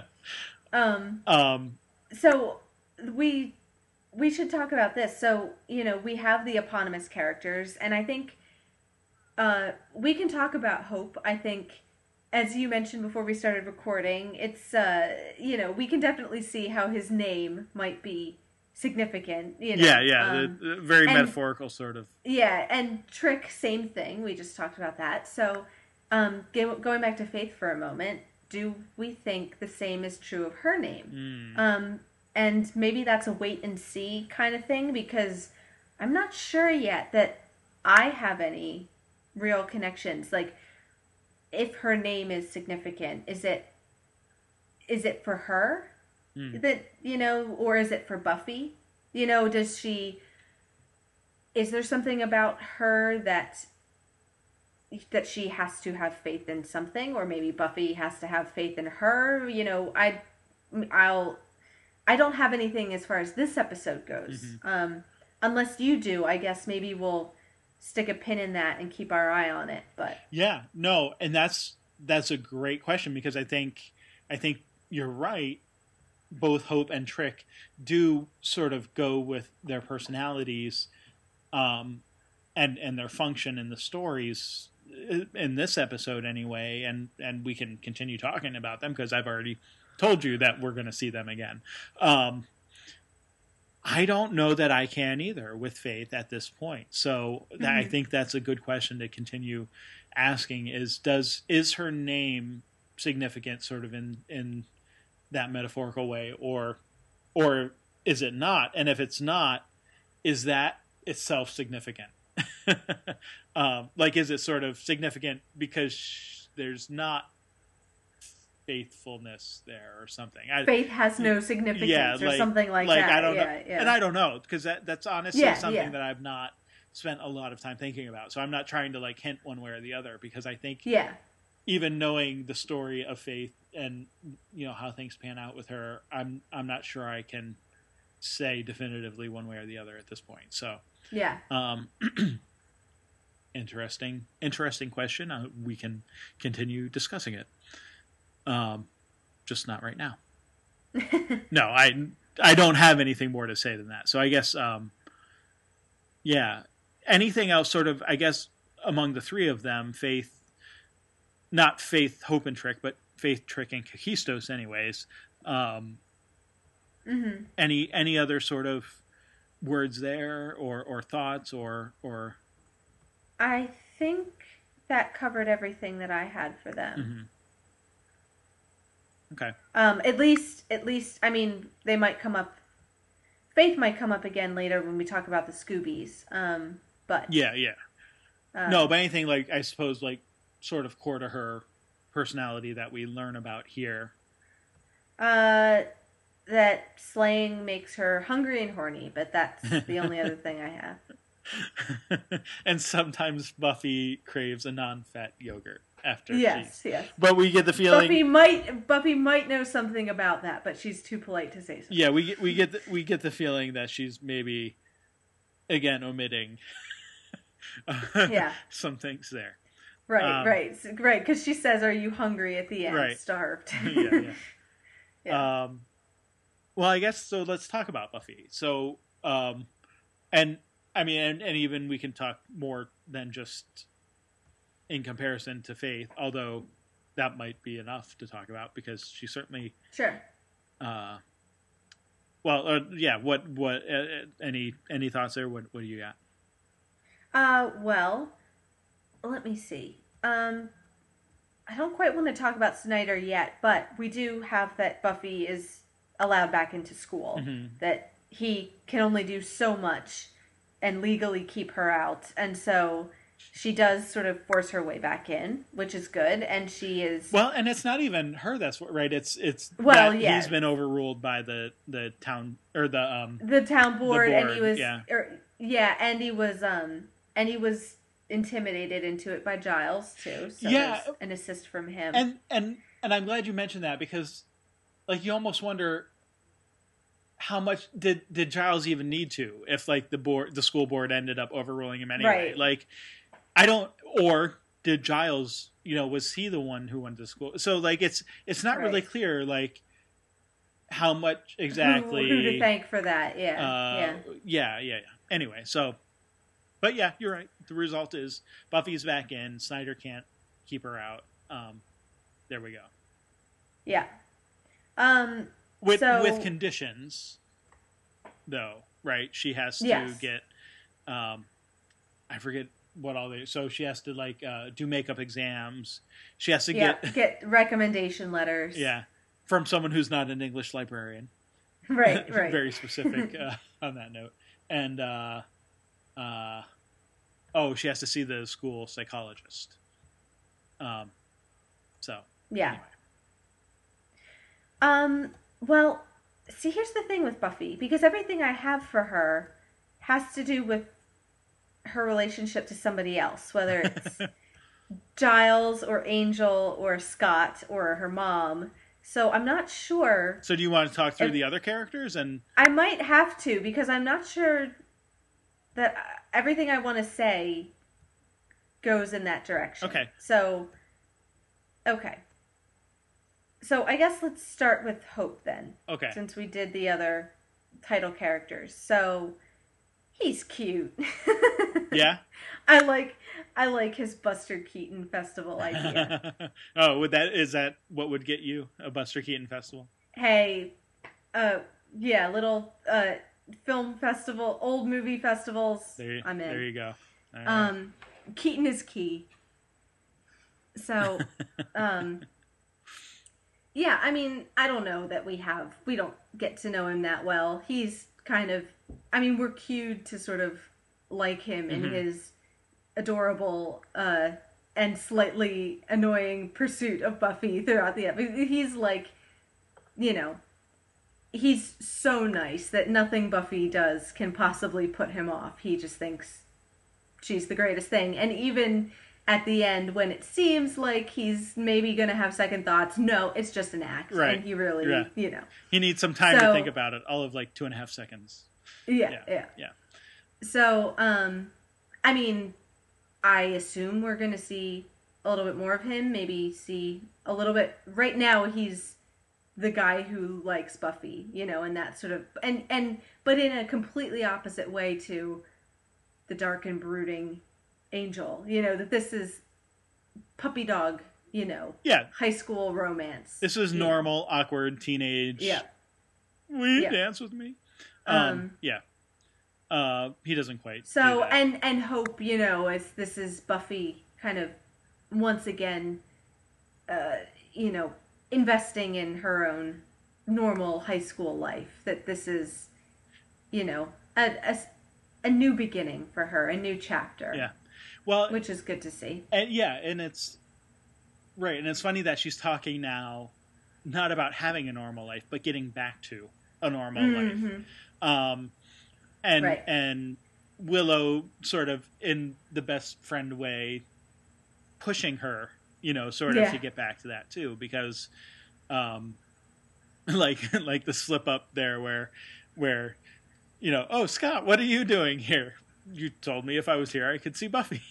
Like clearly not what Willow was expecting as a reply. Yeah. Yeah. Oh, I just stumbled across you guys. Yeah. Yeah. Something along those lines. But yeah. Yeah, he's a little too honest for his own good, but Yeah, so what I don't know, I guess almost in a way like we were rooting for Joan, you can't help but sort of root for Scott here, right? And right, because he's so well-meaning. right, you know. right. And so Scott Hope, of course, there's the hope there that Buffy can sort of get back to something normal. And when we say get back to, it's like, well, but even like the relationship she had before wasn't normal. So it's like, what's she getting back to? It's like almost something Right. more normal than what she Right. had. Like Right. this is like your very mundane sort of high school relationship that may be forming here. So Yeah. Yeah. Right. Did she ever really have normal to begin with? That this seems to be a new kind of normal for her. Yeah. Yeah. And yeah, and he is just so sort of innocent. Although, what do you feel about giving someone a ring before you've even gone on a date? So that did. Okay. My gut instinct is to think that is a little contrived and that's there so that we can have the appearance of the ring, because if it's not, I'm not sure what it says about Scott. Right. That I'm inclined to write that off. Okay. And not worry about it, but I don't know. Maybe we're meant to see that as foreshadowing of some sort of creepy stalkerishness, which is lurking underneath.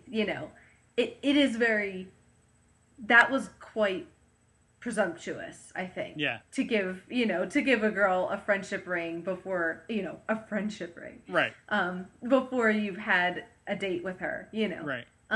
Definitely, and it didn't quite go with the rest of his characters. We've seen it. So, yeah, my guess is that that's not that significant. But I don't know. I could be totally wrong. Maybe he's a stalker secretly underneath, and we're going to find that out later. And this was like a clue to the more obsessive, side of his personality or something. But I don't know whether you can reveal that either way, but. Well, I mean, first of all, geez, you're cynical. No, I think. I don't know. If this happened in real life, you'd be a little worried. In the story, I'm not sure that we need to take it that way. Yeah. But. No, I'll go ahead and say I think you're right. I think the only purpose of that scene is to see, well, I think there's a couple of purposes. One, I think to see that Buffy isn't really over and thus isn't really ready at that point in the episode for a relationship really of any kind, but especially I would say the type of relationship that we imagine she can or might or will have with Scott. Which is again that sort of mundane high school puppy love relationship. But also to remind us that there's this ring that Angel gave her, because then you get to the end of the episode and it's that ring, not obviously the one that Scott's giving her, but it's the ring that Angel gave her, which is Mm-hmm. what she takes back and symbolically leaves, at the hearth where Angel died, because it is her giving up. And this is after she's now accepted or re-asked Scott out to the Buster Keaton episode, convention or whatever, or festival. And so like now, we're seeing that she really is ready. So I would say that that's the purpose of the ring is from her perspective is to show, and she even says, I'm not ready for this. So, I mean, I don't think it's like a subtle, sort of thing. No, and that's pretty much how I took it. Yeah. I don't think we need to think bad things about Scott. No, and since I took it that way, I don't. Yeah. I don't expect that's going to become a significant, part of his personality. So, but I totally agree with you. It is a little contrived, especially because I think the rest of the episode is, a pretty overall, solid episode. Not the best, not the worst, but it's pretty good. Yeah, and I think especially because it goes against what we know of Scott's character in his kind of normal teenage casualness, that his idea of going out with Buffy is to do something like go to the film fest, like that he's not the dark brooding guy who gives symbolic gestures in the form of jewelry before you've even, that's the Angel thing to do, and even Angel didn't do it until they had been together for a long time. So no, that's not true. He gives her a necklace very early on. He gives her the cross necklace. That's right, he does. But right. The question is... But I think that's more fitting of Angel's character than it is of Scott's. Right, right. I don't see Scott as that type. At least not at this stage anyway, so... Yeah. No, I agree. And I didn't mean to, do the, you are wrong! But... I'd completely forgotten that. So Angel's given her a couple things. Yeah. Interesting. The necklace, jacket, very early on. Right, he gave her the leather jacket and a ring. So yeah. Right. But he's had longer to build up his savings account as well. So it's true. Plenty of time, anyway. All right. Speaking of Angel, what do you have to say about Angel? Well, speaking of Angel's ring, it seems to, am I right in understanding that the ring acted as some sort of trigger? It seems that it being in that place has somehow opened up the portal. And certainly the portal opened and Angel fell back through. Mm-hmm. And it seems to me that the ring was what made that happen. And of course, as soon as Buffy is agreeing to go on a date with somebody else, of course Angel comes, that's when that happens. Yeah. So, again, why have a normal happy relationship when you can have romantic tension? So sure. It's much more interesting that way. Yeah, of course. I don't know what else we have to say about that other than that he's back, and I assume we're going to find out how and what he experienced on the other side. Yeah. I don't want to answer or give what I think might be an answer. So I'm going to just ignore you. No. Okay. No. I guess my question is, so we just sort of talked about, right, the symbolic nature of the ring that Scott gives her versus the ring that she leaves behind and all of that. So my only question would be is, do you think it's the ring or do you think it's more her attitude and what the ring symbolizes that brings him back?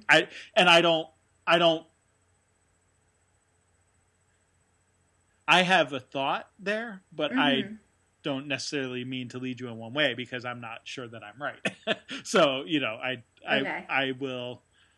I think that's a great open question, because I think it's the last thing we see. So I don't Yeah. really Yeah. think that we're meant to know at this point, and we may get more information. So, um, Yeah. I mean, I I took it as the ring, but I'm open to whatever other possibilities there are. yeah, and So, that's a very or reasonable. or or maybe more broadly, what the ring symbolizes to Angel. Mm, That there's something about his yeah, relationship to the ring could be. was more how I took it. So, That it's something of value to him. Um, that maybe acts as some sort of key or portal between these two different worlds. So, but I don't know. We'll wait and see. yeah, yeah, we shall see. So there's not much to say about Angel, really, when it comes No, down to there's really not. There probably will be more of that next week. it. Okay, so let's see. Where else do you want to go here then? What about Giles? Let's talk about Giles. So there's kind of just one thing that I want to bring up about Giles. And I think it's nice to see this continuing in this season with his character being really supportive of Buffy. Mm-hmm. And I really love the way that you kind of have this subplot of him working on this spell to make sure that Akatha can't come back.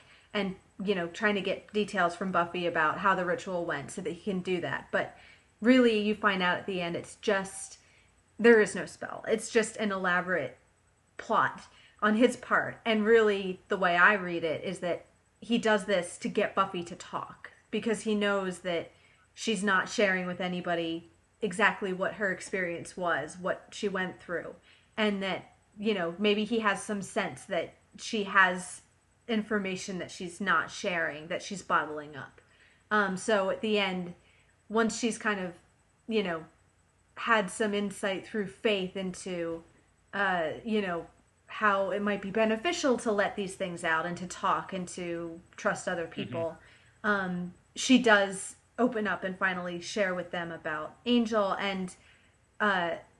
And then Giles is like, okay, great. Willow says, I want to help with the spell. And he's like, yeah, there's no spell. I really, this Yeah. was just, because, he's trying to help Buffy. Yeah.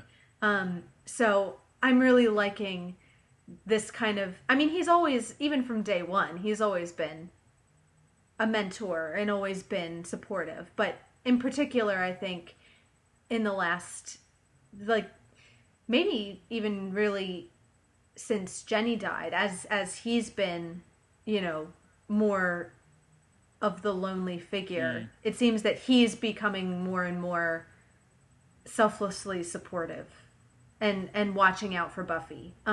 So I just really liked that aspect. Yeah. No, I think that's right. I think that's spot on for the most part. And I think the only thing that I might say is, like, we've had a couple of opportunities both in Buffy and Doctor Who to sort of talk about the power of words, and I'm not so sure that it's not a sort of a spell in a way, because it does ultimately get, he talks about this the spell being something to bind to Akatha and keep him from coming back.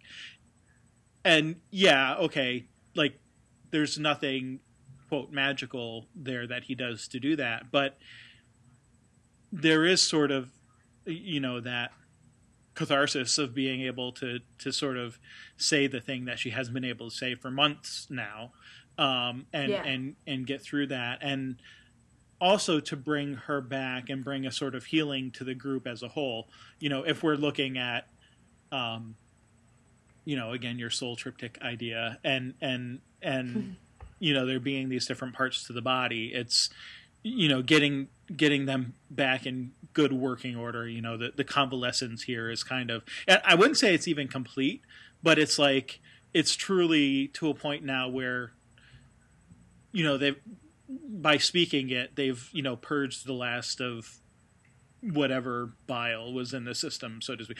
I'm like keep extending this body metaphor.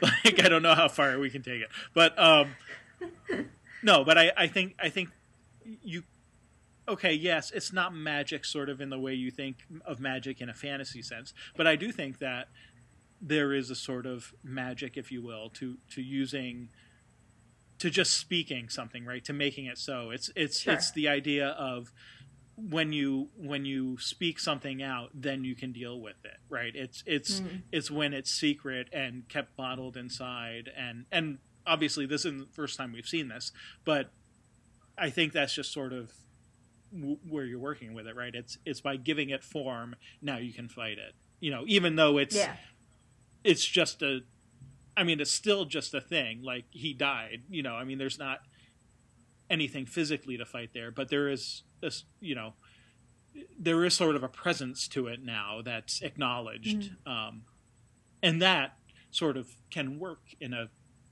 magical sort of way, a spell kind of way, I guess, is where I'm trying to go with that. So, yeah, that makes sense. Anyway, I wouldn't disagree with that. So, well, I think that wraps up then what we had to say, unless you have anything else.